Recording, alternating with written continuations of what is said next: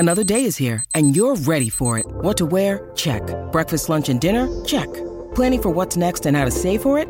That's where Bank of America can help. For your financial to-dos, Bank of America has experts ready to help get you closer to your goals.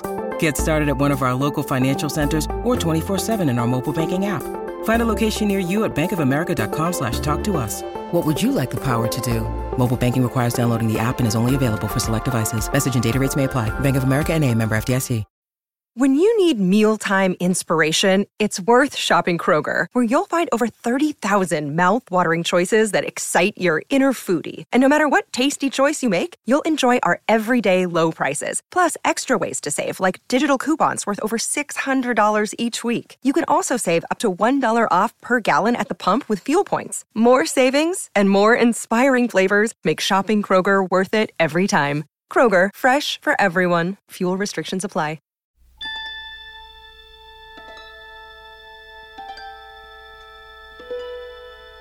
Hello, everyone. Welcome to Star Trek, the Pod Directive, the official Star Trek podcast. I am one of your hosts, Paul F. Tompkins. I am Tawny Newsome. I'm also part of the hosting team here. Very well paraphrased. Thank you, Tawny. Thank you. It takes a village. It does, a village of two. Here we are again with another episode. We had a great chat with, who do you want to say? Well, first we had a great chat with the absolute legend, Dawnn Lewis. She plays our Lower Decks Captain Freeman. Maybe you know her as Jaleesa from A Different World. Many of her, she's been Storm for, I feel like, as long as Storm has existed. That's not true, but it feels like it's true.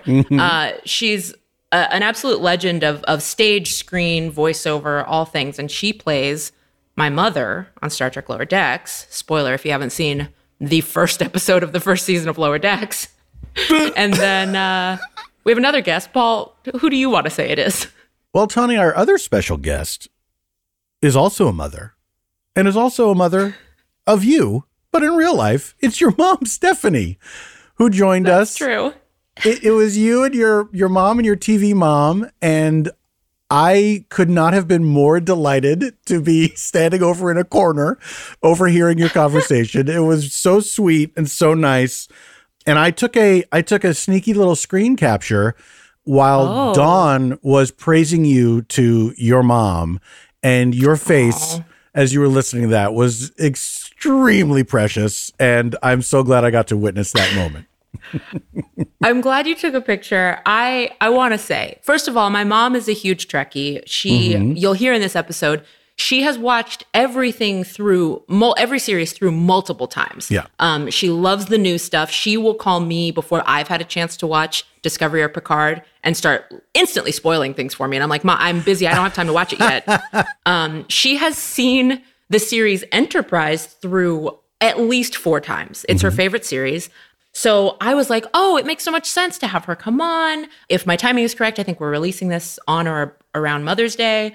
What I did not calculate was how intensely embarrassing, not her, she's not embarrassing, but how just embarrassing it is for me to have my sweet mom who wants to say nice things about me, and then sweet Dawnn Lewis, who plays my mom, who also said nice things. It felt insane. I was like, why did I invite people on to compliment me? This was not the goal. But it was bound to happen. It was wild. It was bound to happen, and it's really wonderful. And I think it's so nice that you and your mom have that Star Trek bond. Like, to have a thing like that with a parent is really nice, that it's a piece of pop culture that you can both share, because it's not always that way. You know, not everybody gets that. I mean, for me and my dad, it was SCTV. We used to watch SCTV together. My dad was like a very quiet guy. He was not a very boisterous personality. So it was hard to connect with him with things like this. So to have that show to watch together and know that, like, that's our thing, it's such a good feeling. It's such a good feeling. And it was really wonderful to sitting back and letting you guys have that conversation. The three of you was really, I'm just so glad I was there for this. Oh, well, I'm glad you were there too, just to offset some of my deep embarrassment. No, but they were so lovely. I love Dawnn Lewis. It's been so great to work with her on Lower Decks, and it's been a little sad that we haven't had more like together time. Yeah. Partially because of COVID, but also because of just the insane like over talk nature of improvising and doing comedy for voiceover. Yeah. You don't get a lot of like clean audio, so we didn't get to do a ton of stuff together. The few scenes we did do together were amazing. I think we did some arguing scenes for episode 104 when she's like telling me to pick a different rock to do something with. We did that together. The other thing, so the weird thing about my mom being a Trek fan is that when I was in high school, I think her thing was Voyager. I think that was around the timing of like what we were all kind of watching together. So I very much saw her as a Janeway type because my mom's really tough. In this interview, she sounds so like sweet and cute, but she's like a tough person. You know, we grew up on a ranch. We did projects together. So it was interesting. I've always felt like Kate Mulgrew and Janeway was kind of like a surrogate mother figure because of that. And yeah, but it's interesting now. So I always thought of that as her favorite Trek, but I think her favorite one is actually Enterprise. And she talks a little bit about why. And it really, it endears me to the series, which isn't my top, but yeah, it made me like it more. Did it make you like it more after listening to her talk about it? It did, yeah. It is funny that how that can happen, that somebody can reframe your perspective of a piece of art, a show, a movie, whatever, by seeing something in it that maybe you did not see in it. And I've had that happen to me before where I'm glad to say that I've done that for other people, where I will talk about something that somebody didn't like and say, oh, I like it because it feels like this to me. And then like, I never thought about it like that. Yeah. And yeah, it's a cool thing. And to me, it speaks to just how deep art can be and that the levels are there for everybody to interpret, and that you can discover new things that either you weren't in a place to see, or that you were, not inclined to see at the time. It's wonderful. That's what's wonderful about drama, about just any creative endeavor, that there's different perspectives to be had. It's a really cool thing. Yeah. I also got some of that from Dawnn Lewis because her perspective about the original series made me excited to go back and continue my watch through, so I can finally say that I've seen every episode of Trek. Once I finish the original series, I think that'll be true. But yeah, her talking about being a little girl and how that was kind of an exciting, illicit thing to stay up and watch. It made me excited to kind of see it through her eyes. And Dawn, if our listeners have never seen her as herself in anything before, she is a firecracker. She is. Oh yeah. She's so much fun. She's a real personality, man. And it was a blast. Like, I'd never met her before, and to get to just witness the event that is Dawnn Lewis was very exciting. That is a great way to put it. Dawnn Lewis is an event, and you are all now invited to partake in it. I hope you got your tickets. Here we go. The Dawnn Lewis event right after this little break.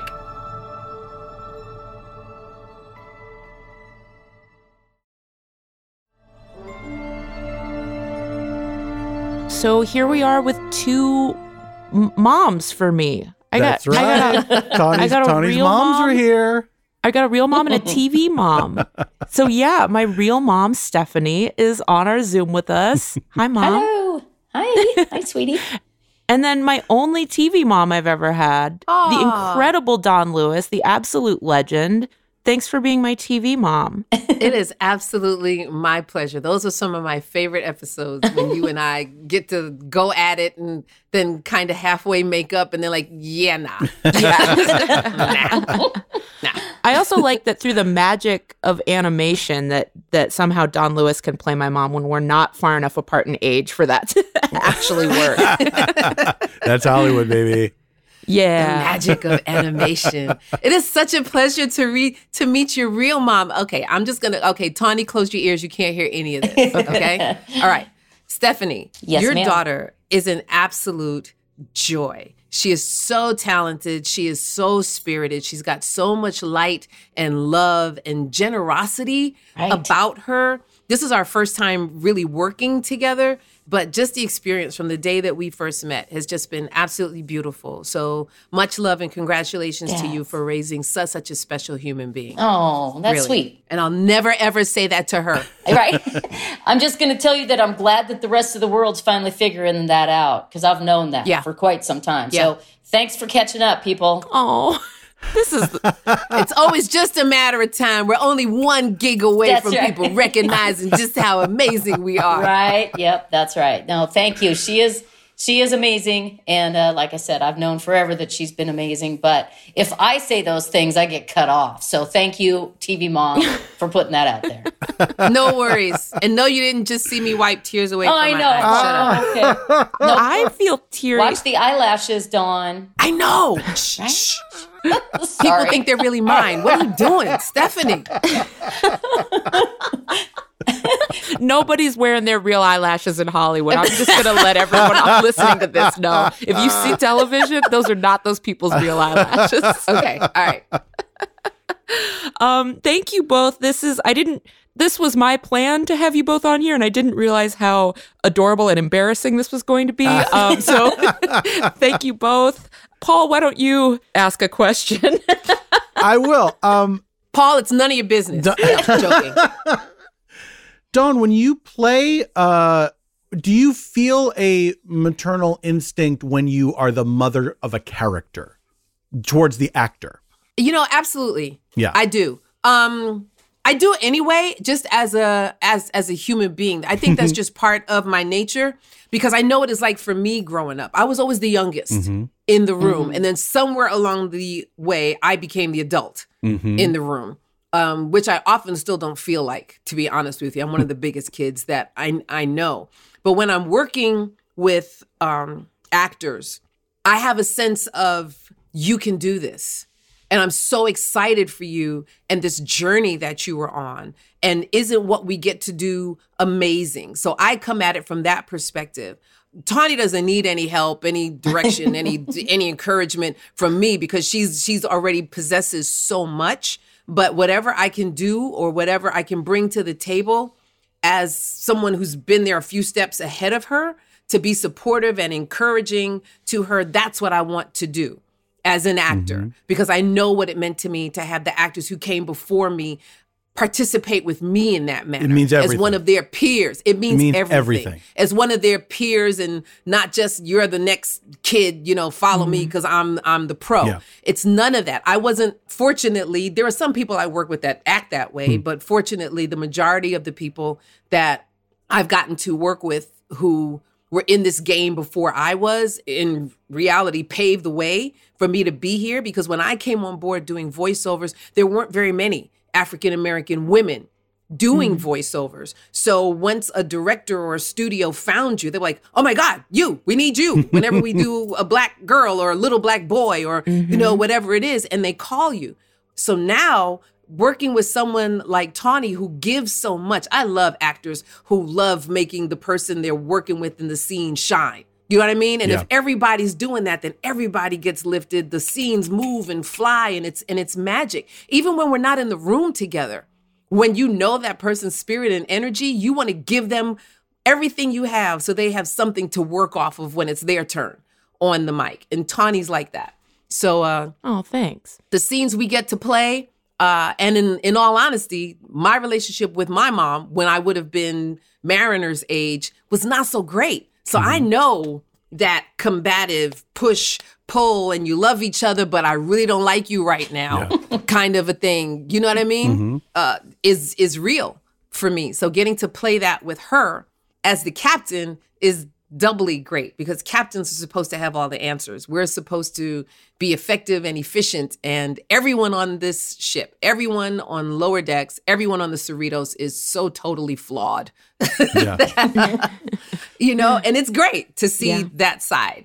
So as Mama Freeman, I love it. Well, I do. And we also think that moms are supposed to have all the answers. When you're growing up, you just assume that these people that are taking care of you, they're defining your world. And so when you start to see them as human beings, it's a real head trip, because when you start to come into your own as a person and you realize, oh no, this person's a person too. I thought it was always going to be that they would know what to tell me. Stephanie, as the parent of a performer, were you on board with Tawny's choices from the beginning? Did you need to like take some time with it? Were you worried? What was that journey like for you watching her start her career? I guess I would have to say from the beginning, was I on board? I mean, Tawny was not, when she was a little one, she wasn't the one that was going to go out and entertain the whole room, right? Mm-hmm. But I think we can both trace it back, and I think Tawny's talked about this before, was doing a couple plays in like grade school or something, and all of a sudden, the fire kind of, caught with her. She always did piano and dance and, all of that stuff.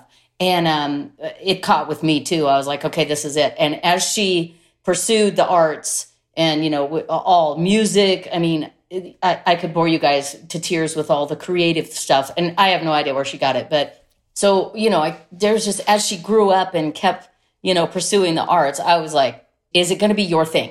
Are you going to stick with it? Are you going to love it? So whatever, if she would have decided to do whatever, I'd have been on board with her, right. Because she's that kind of person where she goes, I'm going to do this. And she just does it, even when she was younger. So yeah, I was definitely on board. And and even from, those early years of, performing in whatever, high school or even junior high or, the college, I've always just loved it. I mean, it's just been so much fun. And anyway, there's a lot I can say. No, you've always been super supportive, and you watch everything, which is so cool because, no one in our family, I have maybe one uncle or maybe an aunt or two who sings. Like nobody's really, I don't come from a long line of performers. So it was really great having me your support. Either. Yeah. Me either. I was the only one in my house. I have a quick question. Did your mom, ever give you the when are you going to get a real job speech? No. Never, because she always had to have a real job, and she was like, "I don't want you to have to do this." I never got it either. Her whole life, she's like, "No, if you can make this work another way." Right. Dawnn, you said you never got it either? I never got that speech either. But what I did get, I was the kid that liked to imitate people and do all kinds of great accents when I was very small. And my grandmother used to say, "You need to stop doing that to your voice because one day it's going to get stuck." And little did she know that I was going to make money. Yay! Pay my mortgage. Yay! Yes. Doing all the crazy voices that she said, "Stop doing that." And, how fun. Yeah.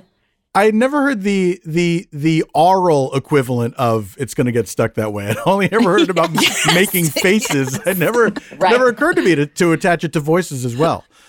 I think it applies to anything when you have an annoying child. It applies to anything. When you have an annoying child.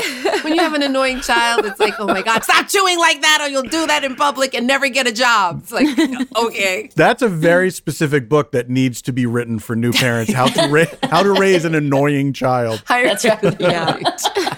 Now, Stephanie, I have to ask about the rodeo. I have to ask about the horses, I have to ask about Paul has been waiting for this moment. I'm fascinated by it. For people that don't know, Tawny grew up around horses. She did horse stuff. She competed in events. Stuff. I don't know all the proper terms. I just know I have a picture in my mind of little cowgirl Tawny. I know she had a horse named Barb. Yeah. So how old was she when she started getting into riding? Was it around 9 or 10, Tawny? I don't remember. I don't know. I feel like it's always been. I mean, so it's a progression when you decide. I grew up around horses to a certain extent, always had a love. Never owned my own because, that just didn't ever work out. So it was always going to be, I'm going to do this. Mm-hmm. So there was always that, let me come over to you, when she was young, let me go over to my friend's house who has horses so we can go, And then it was like, okay, I'm doing this. We're going to do this. And I can't remember exact age, but probably 9 or 10 maybe when we actually. 10 sounds right, yeah. 10's good, yeah. So probably when we decided to move to property, had a little ranch, got our own horses, just kind of dove into the whole thing. And, it's probably, like I said, probably around 10, but we went all in. And what were some of the events? Oh, so when you say rodeo, you're talking about Gymkhana and she okay, sorry. Tawny participated in I'm sorry, Stephanie, did you say Gymkhana? Gymkhana. It's the types of little events that she would participate in. Right. And we would load up horses, put them in the horse trailer, go over to the local, event, place, and she'd run barrels and she'd run poles where she, the horses going. Have you seen the dog agility little things like you see the border collies going in and out of poles? Okay, so you do that with horses too, and gosh, what else, Tawny? Barrels. We did a lot of team penning. Yeah, we did the Okay, Paul. Now you're getting serious.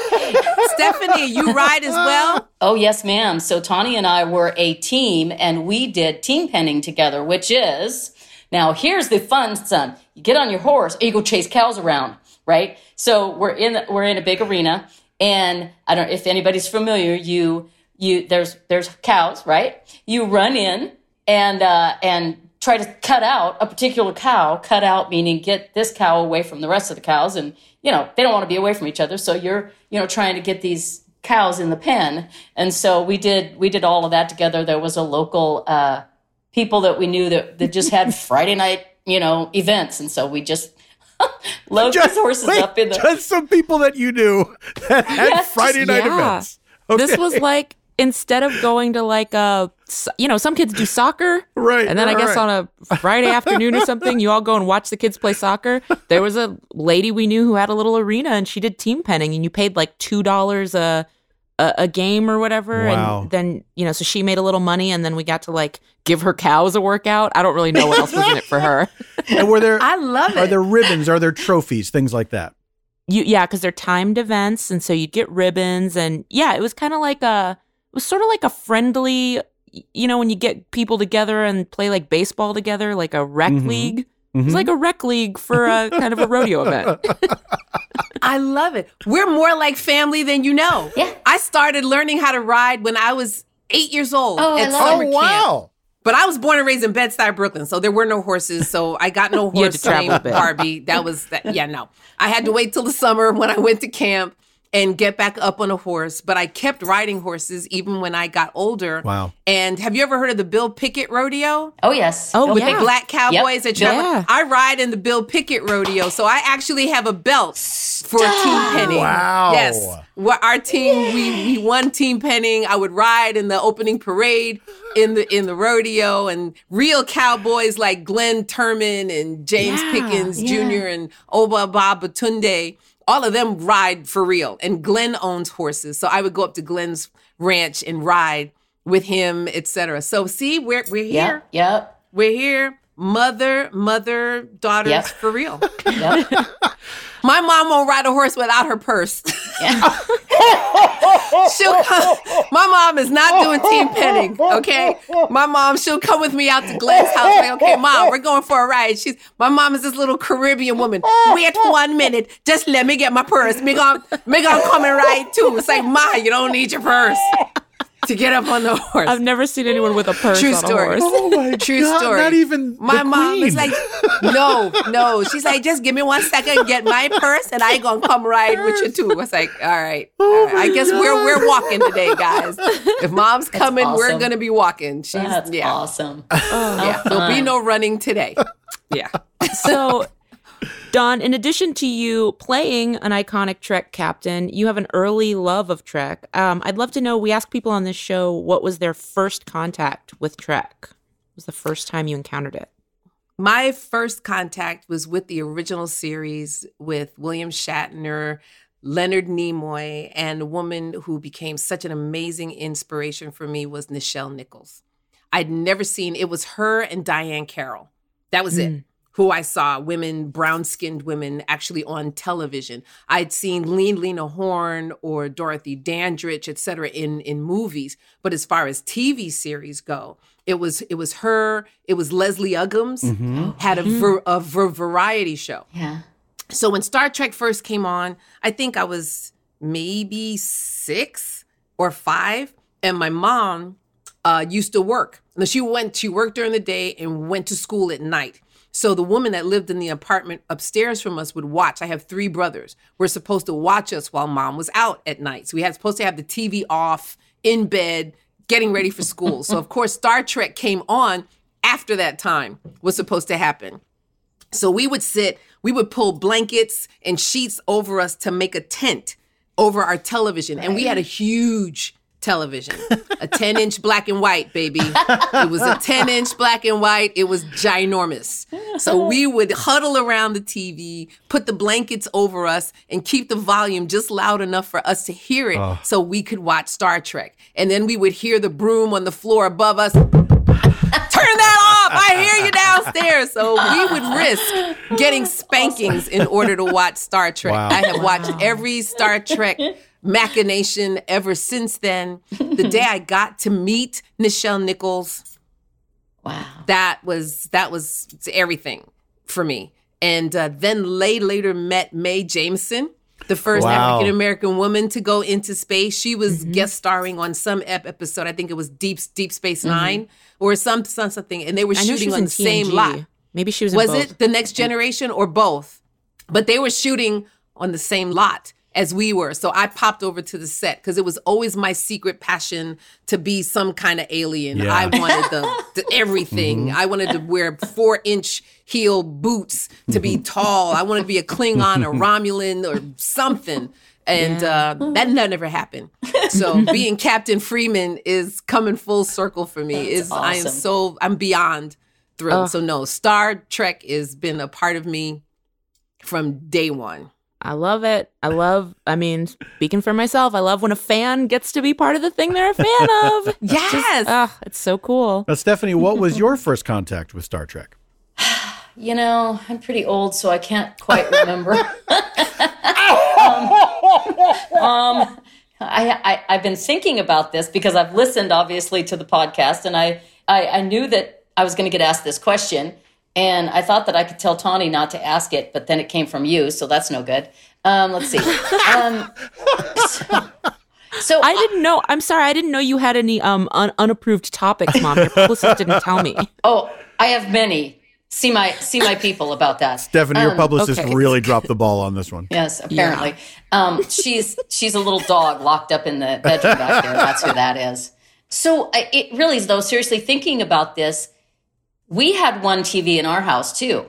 And if the adults didn't want to watch something, we were like, okay, well, we didn't get to watch it. And so I don't think my parents were much, real fans of anything sci-fi, anything science fiction. I don't know where I got my love for it because I love all things science fiction. But so I don't even remember when it came on. I don't know if I got into the original series in reruns. Back then, you couldn't, of course, just call them up anytime you wanted to see them. Mm-hmm. But, it was probably some reruns or whatever. But I think if you want to see what was like the thing that grabbed me about Star Trek was not only seeing those few original series that I loved, especially like it was so funny. I heard on the last podcast about the Gorn head and all that. So funny. Right. But anyway, so those ones, with the funny aliens that you were just going, wow, that really isn't.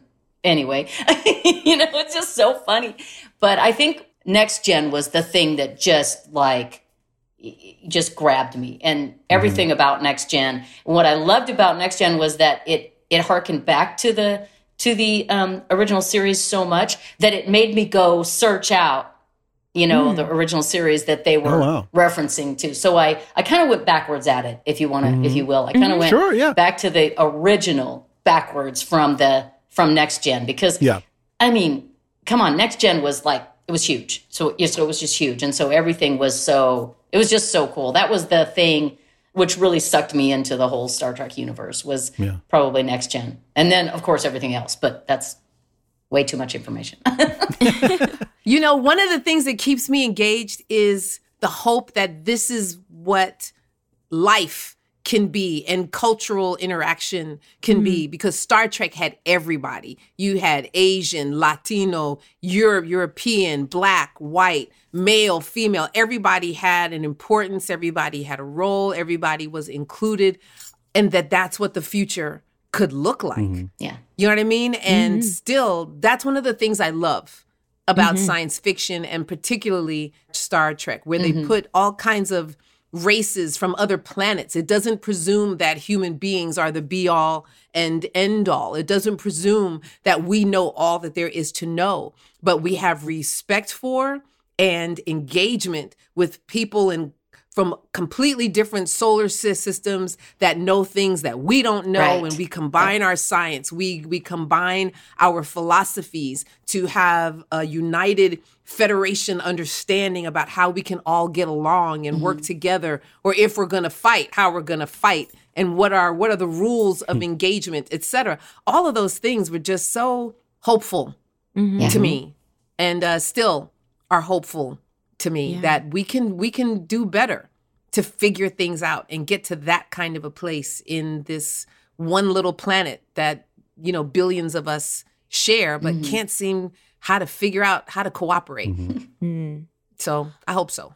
Yeah. Did either of you ever see yourself in, I mean, Dawnn, you mentioned Lieutenant Uhura. Did you see yourself as Lieutenant Uhura, or were you a little too young for that? Like maybe when TNG came around, did you see yourself in any of those characters? No, just an alien. I just wanted to be there. I wanted to You be just there. wanted to be there. Yeah. I just wanted to be there. When I saw Lieutenant Uhura, in all honesty, I thought she was physically just gorgeous. I thought she was beautiful, and she was sexy without trying to be sexy. That little mini skirt and those knee-high boots, and whenever she was at the comm, her legs were crossed and you saw all that thigh, and she was talking to people from other planets and other ships, and when it came time to fight, she was just as badass as Captain Kirk. She could hold her own, and I saw someone that encouraged me to be like an exciting little girl, to go out and not care that all I had was brothers. It's like, if y'all are going, I'm going. If y'all are fighting, I'm fighting. If y'all are running, I'm running, and I'm going to keep up. She made me believe I could keep up. Yeah, that's a good point about a lot of the series. Like, there's never a sense that, like, the women have to stay home and, like, mind the ship while the boys go on the raid mission. You know, I just watched Chain of Command the other day, and Beverly's in her little black jumpsuit, you know, dropping little force field grenades and,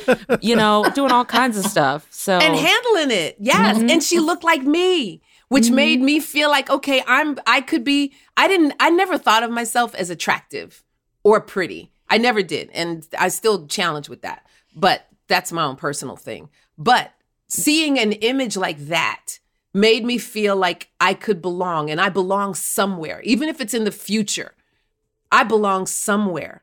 But right now, I'm going to work with what I got. And she's a badass. I can be a badass too. And it's okay. And whoever doesn't like it, what did we used to say? If you don't like it, lump it. Those kinds of things, you know? Yeah, that was what I thought when I saw her and saw Mad Sinclair as one of the first female captains, but the first African-American, I think, female captain. I may be second as Captain Freeman. You know what I mean? But all of that was what I got from it. Not that I really saw myself in the Federation, but like I said, I just wanted to be an alien. Just put a prosthetic on me and some funky teeth. I'll go. Yeah, fun. I'll go. Give me some forehead Happily. plastic. Give me some forehead plastic. I'll be there. I have to ask Stephanie about Enterprise. Yes. I believe you texted Tawny recently that you just completed your 4th Enterprise watch through, that you would watch the entire That's like probably 4. Of the original? The series Enterprise. The series Enterprise. Yeah. Of the series Enterprise. Yeah. Okay. Yeah, probably 4. And is that, would you say that is your favorite of the franchise, that series? Other than Lower Decks, of course, now Lower Decks is It's just not a trick question. I do have to tell the listeners, she is sitting in front of a Lower Decks from the promo kits, the premiere kits. She has it displayed behind her. That does not normally appear in your house like that. You're doing it for our benefit, but yeah. No, that's not necessarily the case. It is displayed in my office. I just have it displayed at a different place now. But it's always on display. It's always that on display. Lower Decks kit is always displayed, just because it's as cool can be. But so yes, Paul, I love Enterprise. I think if you have to say from other than Lower Decks, and I gotta tell you that I'm loving Discovery too. Awesome. Loving Me it. too. So, I'm always wanting to talk to Tawny about it. But so, yes, I love Enterprise. I think before Lower Decks and Lower Decks and Discovery, probably Enterprise was, what you could call it my favorite. There's a ton of stuff I love about Enterprise. First, Scott Bakula. That's not hard to love, right? But I think the thing I love about Enterprise, if you really want to know, and here I go talking about it, is the fact that it's so far before everything. Yeah. Mm-hmm. It's like throwback. Every single episode is throwback. It's a throwback, right? Because it's the beginning, and so you really do see the beginning. When we jumped into original series, and then of course later when we jumped into Next Gen, there was all these things that had already been established and you just accepted them like, the Federation is the thing. But with Enterprise, it's like you're going back and seeing the origin of it, and you're seeing the struggle that you're seeing a ship going through what now would be Federation space without the Federation rules, and they're making it up, as they go, and they're breaking rules. And so that's kind of what I love, is the throwback aspect of it, and the what do you call it? The backstory? Not the backstory, but like prequel. I think that's what you call it in the industry. Whatever. Yeah, and it's the origin story. It's the origin, of the Federation. And I love that. I mean, like, think about it. They're sitting there going, I'm not getting in that transporter thing. That thing is going to kill me, I'm not doing it. So they're taking shuttles everywhere, and they're launching the shuttle with a great big, like, I don't know, launcher thing. It's not just like the shuttle is taken off out of the bay, and it was so different from all the other stuff. It was less sci-fi and more kind of boots on the ground kind of thing, if you will. It looked just like a Navy ship, where, I don't know. I just love the nostalgia-ish of it. And so, yes, I will rewatch series over and over and over again. So yeah, not just that one. I've been watching a few more episodes of Enterprise now, and the more I watch it, the more I kind of see a T'Pol analog for you a little bit. Like, I don't know if you identify with her, and I know that she is a challenging character for some people, but aside from you being like emotionless, that's not how you are at all. But there's kind of a sense of like, I don't know, being thrown in the middle of, like kind of a very male space, or like a very kind of like tough guy type space, and like making your way. And growing up, that's very much how I saw you. And so it's interesting watching a character like T'Pol, because I'm like, I wonder if this is why my mom likes it so much, because she kind of identifies with her. Well, I love the character T'Pol. She's one of my favorite, just because of who she is. Not only like this, I'm going to be like that perfect Vulcan. And then you see the cracks.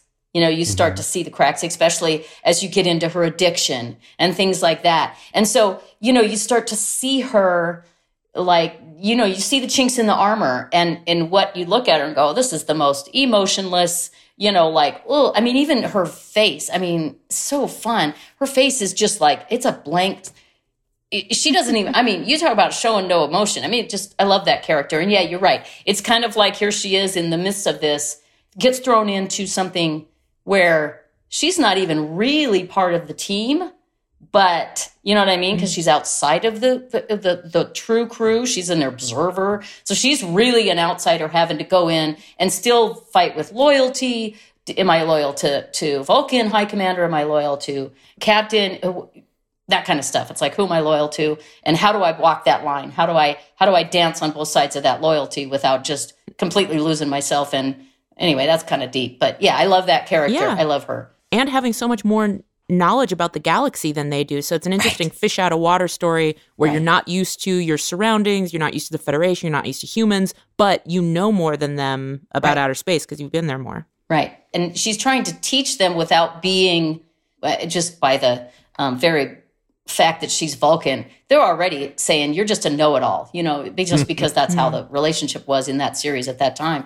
So she's trying to teach them and expand their knowledge without being the, see, I told you so kind of person, So yeah, it's interesting. I'm sorry, Dawn, go ahead. No, I was just going to say, listening to you describe her, she sounds so much like the type of character that Michelle Yeoh plays on Discovery, exactly. Where she's not a member of the crew, but she has a dark side. Right. But yet she always seems so emotionless until you see the cracks and chinks in her armor of what she really cares about. And then in her behavior, what she demonstrates, who she's willing to sacrifice herself for and go into battle for, which you wouldn't think because you didn't think she listened or cared about anything other than her self. So that's an interesting through line that they kind of find a way to integrate from series to series. You know what I mean? Yeah, I didn't put that together until now. Yeah, absolutely. I didn't put it together until now. It's also interesting that what you all are describing about this character, and given the time frame in which it takes place, that this is a character of a woman who has to take the most shit of any woman in any Star Trek series by virtue of when it is set. And it's the closest to our contemporary society, where she has to walk this line. She has to not make the men feel uncomfortable. She has to, even though she knows more about them than something, she can't, she's constantly, at risk of someone telling her she doesn't know what she's talking about when she does know what she's talking about. Right. And it could only happen on that particular series because everything else is so aspirational that TOS has like a little bit of the sexism of the 60s from time to time. But after, like, from TNG on, it definitely gets much more aspirational. We're all equals, all that stuff. Right. But Enterprise is just like, who's this broad that thinks she can talk to us this way? She doesn't know what she's talking about.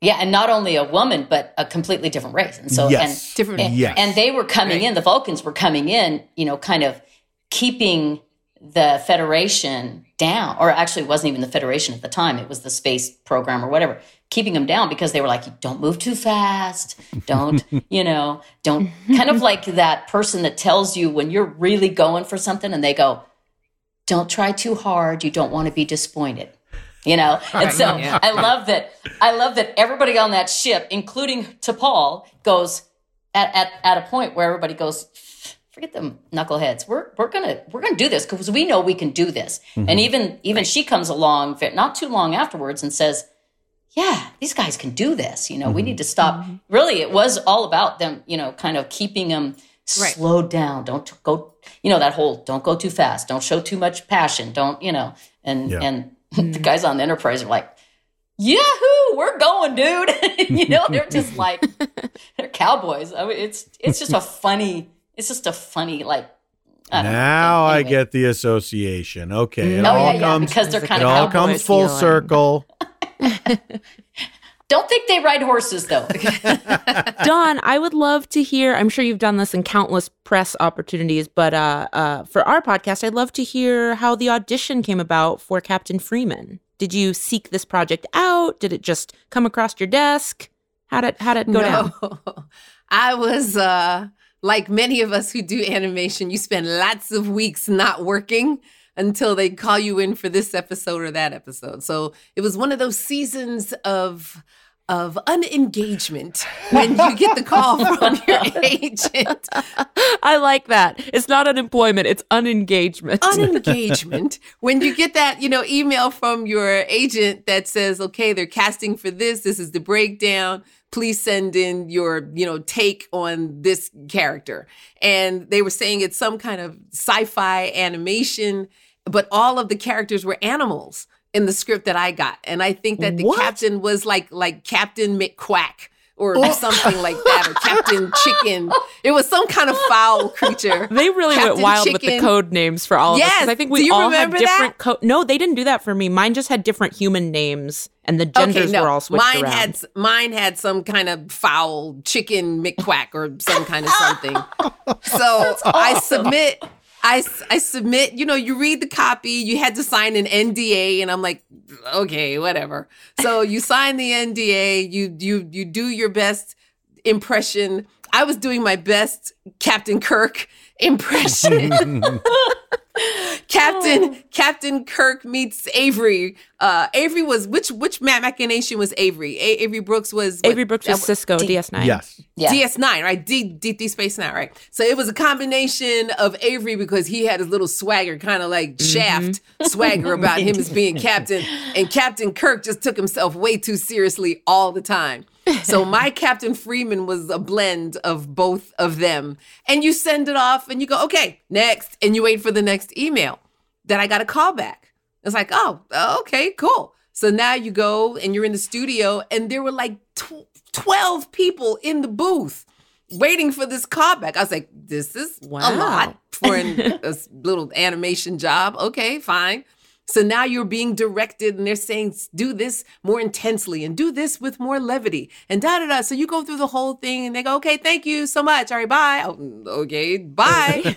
And you leave and then you get the email. Hey, you booked it. Really? Cool. Love it. And this is what it is. I'm sorry, what? This is a new animated Star Trek series. I'm sorry, what? Wait, so you were doing Kirk and Cisco without knowing this was Trek? Without knowing this was Trek. And then we got to the table read. And you remember how full that room was, how many people came to our first table read. And I met you and Jack and, there were different people who I'd worked with before. But it was so, at that point, I was over the moon. And if you remember, my mom came with me to the table read. She was visiting. My mom lives in Georgia, and she was visiting me here in LA at the time. And she sat right in the front row. The producers put her right in the front. That's the mama seat. The mama seat is right in the front row. Purse on the lap. And you have to tell mom, okay, mom, don't record this. Because my mom would sit there. She'll sit there and record it. Mom, that's a no. You can't do that. It's why I can't record it. I want to go home and tell Enid and Trudy and Ting and Bob and Johnny and all of them about what you're doing. Because me, I'm not going to understand when I get back home. It's like, Ma, you can't record it, okay? Just turn your phone. In fact, just turn it off. Just turn your phone off. So the table read was hilarious. And it wasn't until the week or so before when we had to do the deal memos and everything that it was clear to me what it was I had actually just booked. Had no idea. And I couldn't be more thrilled. Couldn't be more thrilled. That is incredible. I didn't know that part of the story. I didn't know that you didn't know all the way up. Had no idea. Amazing. There was so many stories of those of us not knowing exactly what the roles were or what. I think it's cool that we all just got such incredible surprises with this. Like, what a great surprise for all of us. So Dawnn, your nerd cred is unrivaled. It is outstanding. In your career, the amount of beloved nerd properties that you've appeared in. I'm just going to go through a couple. Am I going to say it right? Aurora Monroe? Yeah. Yeah. Right? Is that Storm's legal name? Is that Storm's given name? That's her government name. That's her government name. But folk in the hood call her Storm. Okay. So we know her as Storm from X-Men. You've done this voice at least 3 times. At least. LaBarbara Conrad on Futurama. Oh, right. And all the video games, too. Right. LaBarbara. Sorry. LaBarbara. Mm-hmm. And you're one of the trolls in the 10th Kingdom. These are I am. Really? I'm Blabberwort. Beloved properties. Oh. I am Blabberwort in the 10th Kingdom. Do you gravitate towards these types of things because you have an interest in kind of nerd sci-fi fantasy stuff, or do the jobs just come how they come? The jobs come how they come, and I am fortunate that I am what they are looking for at the time. And again, like I said, being one of a handful of us African-American women in this voiceover game, people know your name. And sometimes people call and say, can we get Dawnn Lewis to do this? Dawnn, are you interested? Or I don't know if you've ever experienced this where you get a breakdown and they say, we want a Tawny Newsome type or a Dawnn Lewis type. And it's like, what in the world? Just call Tawny. What in the world? Just a Tawny Newsome type? A friend sent one to me once that said that I didn't get to audition for. she was like, I'm auditioning for you. And it said a Tawny Newsome type, but Tawny, no one called me. Call her. Just call I was her. in a period of unengagement. An unengagement. You were also ready and available to be engaged. Yes. Yes. Oh, that's so funny. No, the gigs come every now and then. I get requested. Other times I present myself just like, we often do, audition, and you happen to be the one that they choose.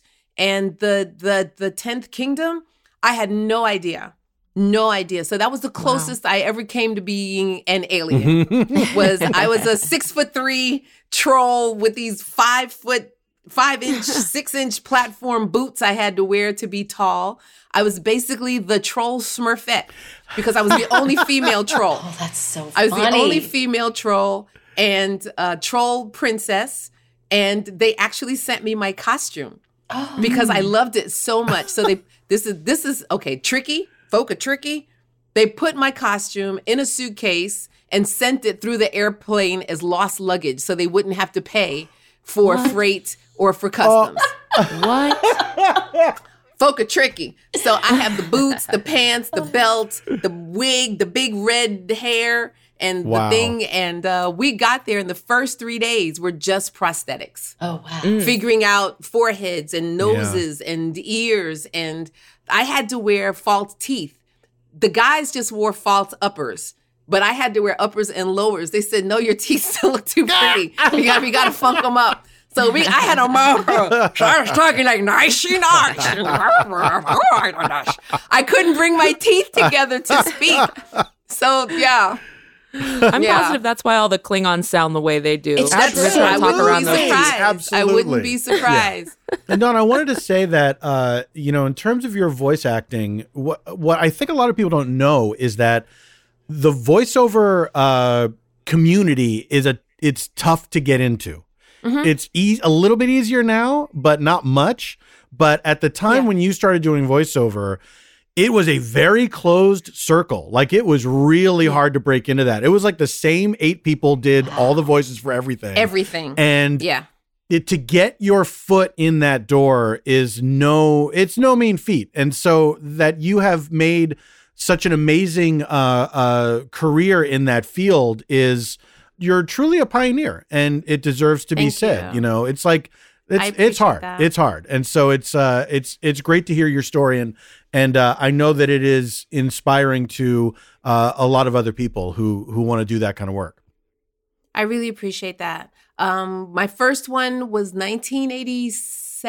Oh my God! Forget about it. I want to say no. A different world started in 87. Right. My first voiceover gig, I think, was 90. It was 3 years later, 90 or 91. Yeah. And when we were doing A Different World in our third season, I want to say second or third season, we had some additions to the cast. And one of those additions was Cree Summer. Mm-hmm. And Cree came down from Canada. And she was one of the first voiceover actors that I'd really become engaged with. Cree was doing Animaniacs, Warner Brothers, just all kinds of stuff.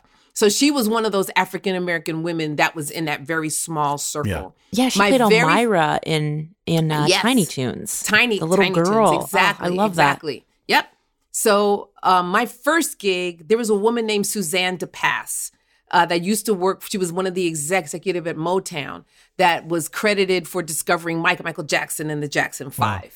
So Suzanne was going into management, and she and I had met at some gala, something that I was performing at, that I sang at, and she was interested in managing me. So she got approached to be the producer of this new TV series for Kid and Play. I don't know if you remember that years ago. So she called me and asked me, had I ever done animation? I had never done animation before, ever. But she was looking to get engaged with me for us to start working together. So I'm doing now the Kid and Play cartoon imitating my niece. My niece is straight from Brooklyn, and she talks just like this, and that was how my character talks. And I made so much money imitating my niece. She hates it. She's like, Auntie, you owe me money. You owe me money for imitating my voice. And that was my first voiceover gig. And then the director of that said, oh my God, who's this new girl? And so then I got booked to do this thing called A Cool Like That Christmas, starring myself and Whoopi Goldberg and Boyz II Men and all these other amazing actors. And it just went from there, word of mouth. I was now the new kid on the block. So by word of mouth, I got called from one gig. Can you get the girl who did this? Can you get her who did that? I didn't even have an agent my first couple of years during doing voiceover. It was total freelance. Wow. And then finally got an agent who allowed me to freelance. They only got paid for the things that they booked me for. And if I got called directly, they didn't commission it. And so after working with them for almost 2 years like that, I said, you know what, you guys have been really good to me. And I signed with them, and I've been with them ever since. Wow. So this is, 28 years with the same voiceover. That's amazing. Agents. That's amazing. Yeah. Congrats. So I do animation and commercials with them. Like I was the voice of Wells Fargo for like 4.5 years, or Showtime and Sunny Delight and Pringles. So, I love it. I want some orange juice, some crackers, and some banking right now. There you go, right now.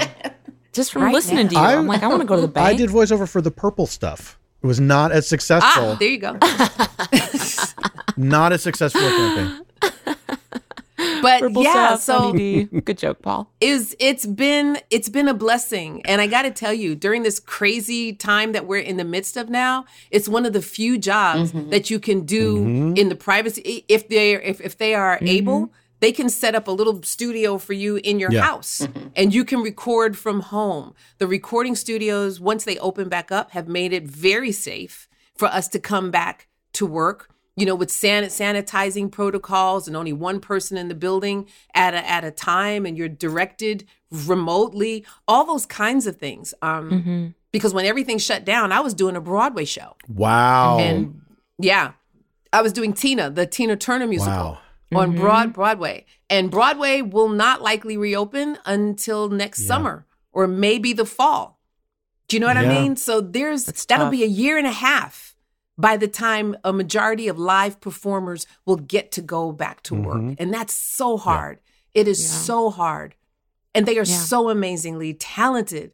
So to have this option, to do animation and, to keep things moving and, possibilities for us to remain engaged. I'm just grateful. I really am grateful. Yeah, same. Sure. And speaking of Broadway, I mean, Dawnn, you sing, I sing. Noelle Wells, who plays Tendy, she has a beautiful voice. She's a recording artist herself. Paul sings. Eugene can hold a tune. I bet Jack could sing if we taught it to him. With a really heavy back. Come on. We should do. We have to do a musical episode. I agree. Lower Decks the musical. Now, I know Mike McMahon is self-professed, I think he always says, I'm an idiot about music, I know nothing about it. But I'm like, I'll help you, dog. I know how to write it. We'll Just write ask it. We'll help you. We'll write it. Oh my gosh.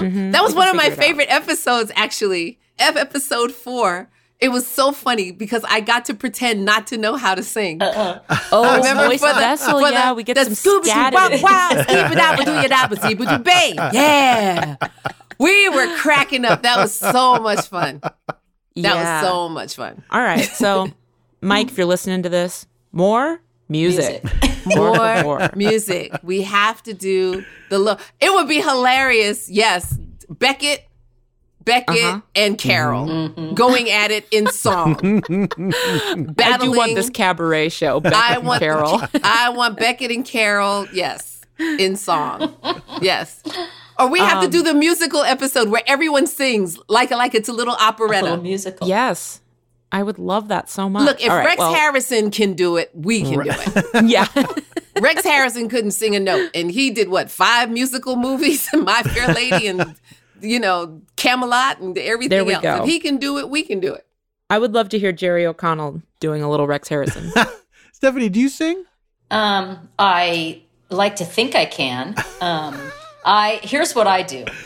So every time Tawny releases something new, I always find her part and I sing her part. So if you put on anything from For Lost Souls to the new Material Flats, you will hear me singing Tawny's part because I can follow her because I know, you know your kid's voice no matter what, right? Yes. You can hear it she used to sing in different choral groups and everything, and I could always pick her out. Even though the voices were beautifully blended and everything, I could always pick her out. Mm-hmm. And so what I do is I sing whatever Tawny's singing because I'm like, I can do that because I can follow that. So if you put on a song I know, I can sing it, but I'm not out there trying to sing anything because it would be not. In fact, the funny thing is, her husband caught me. Tawny's husband caught me. This was years ago. Remember this, T? So I can't remember what happened, but it was Four Lost Souls. It must have been Four Lost Souls. And I had it playing in the house. And I remember I'm just singing at the top of my lungs. And Nate comes around the corner and he's just laughing. He's like, "Are you singing Tawny's part only?" And I'm like, yes, that's all I can do. I'm certainly not going to sing Bethany's part. I don't know. It just, I'll sing whatever she's singing, cool. and I try to, pretend that I'm, I don't know, her or close to her or something. I don't know. I love it.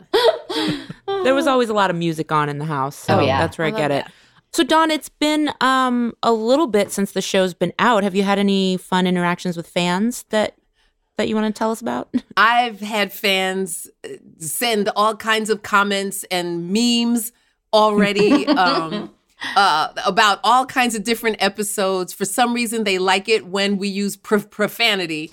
And one of the episodes was I guess we're in this season now of where we're supposed to care about our fellow man. And there was that one episode we did where we were contemplating blowing up this planet in order to save the rest of the galaxy. And one of my lines was, we were fighting so hard to how do we save this planet and save the civilization, only to find out that there were only 2 inhabitants of the entire planet. And so we're going back and forth and we're like, do I blow it up? No.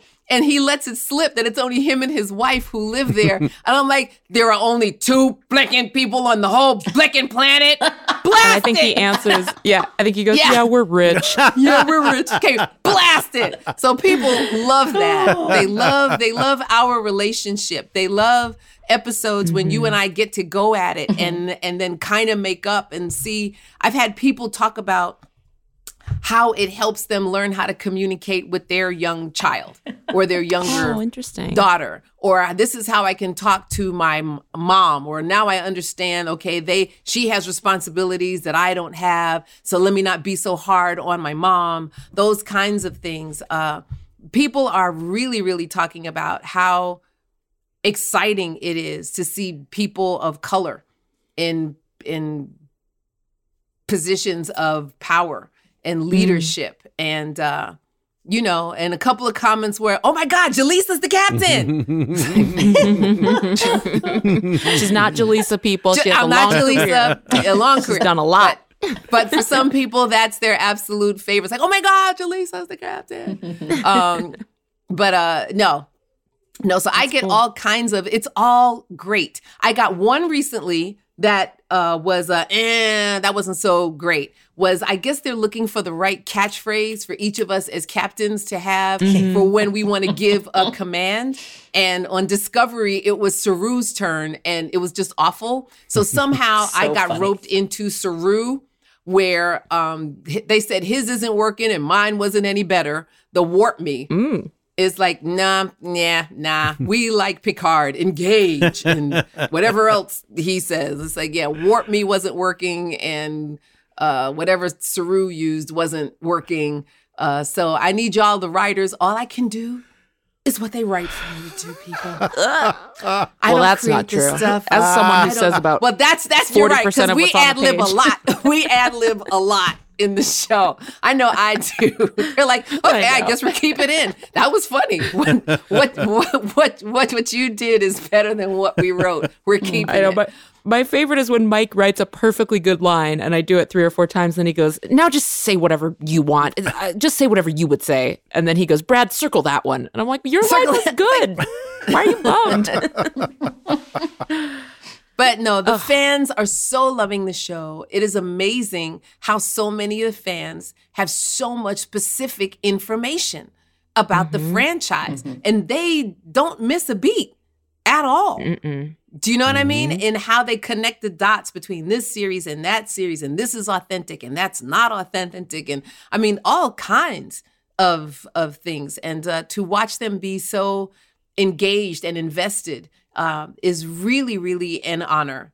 So, you know, when those kinds of fans have specific complimentary things to say or point out specific things that for maybe us was just a story point. But for them, it's like it's a logic. It's part of the logic curve. It's part of the real world that is Enterprise. I think that is a huge compliment that says kudos to the writers and the producers and the animators and the musicians, the composers, and our insanely talented cast, that we are not disappointing, that we are making our mark and we are fitting in, and it really is an honor. Yeah.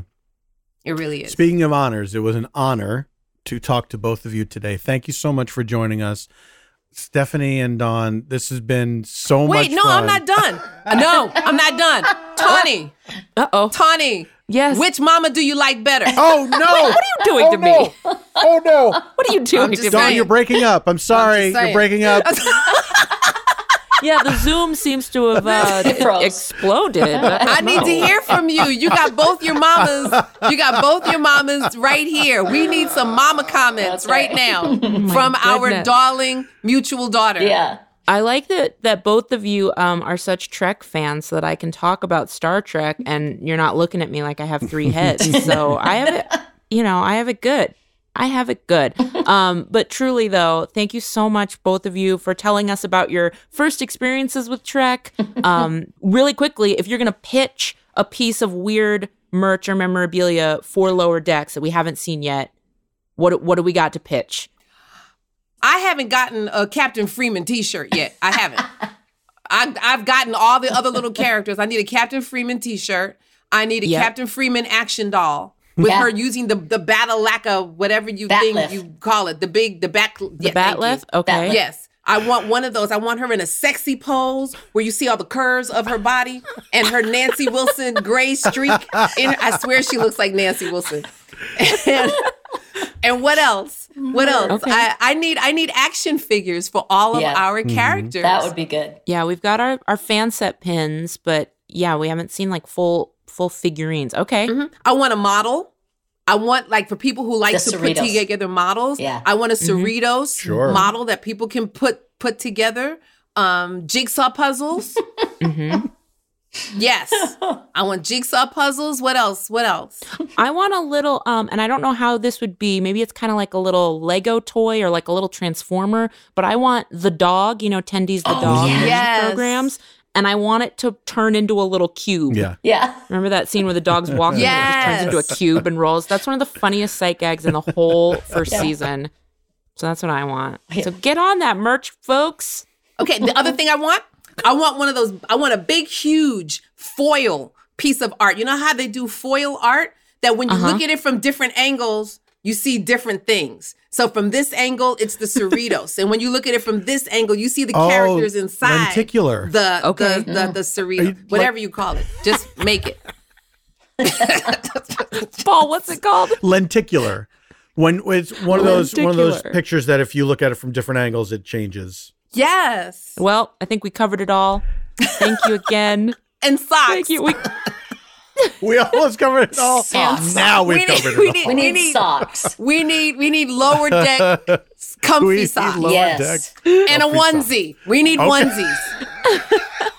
All right, now I feel like am I making this? Do I have to make this? I feel like you're ordering from me.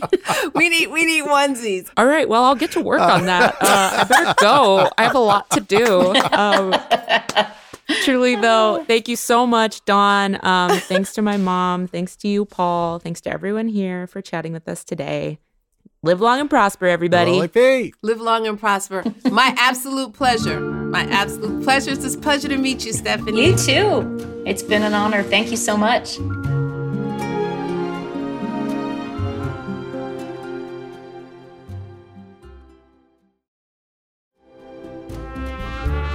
Well, there you go. That's our Mother's Day treat for all the listeners. Would you do it again?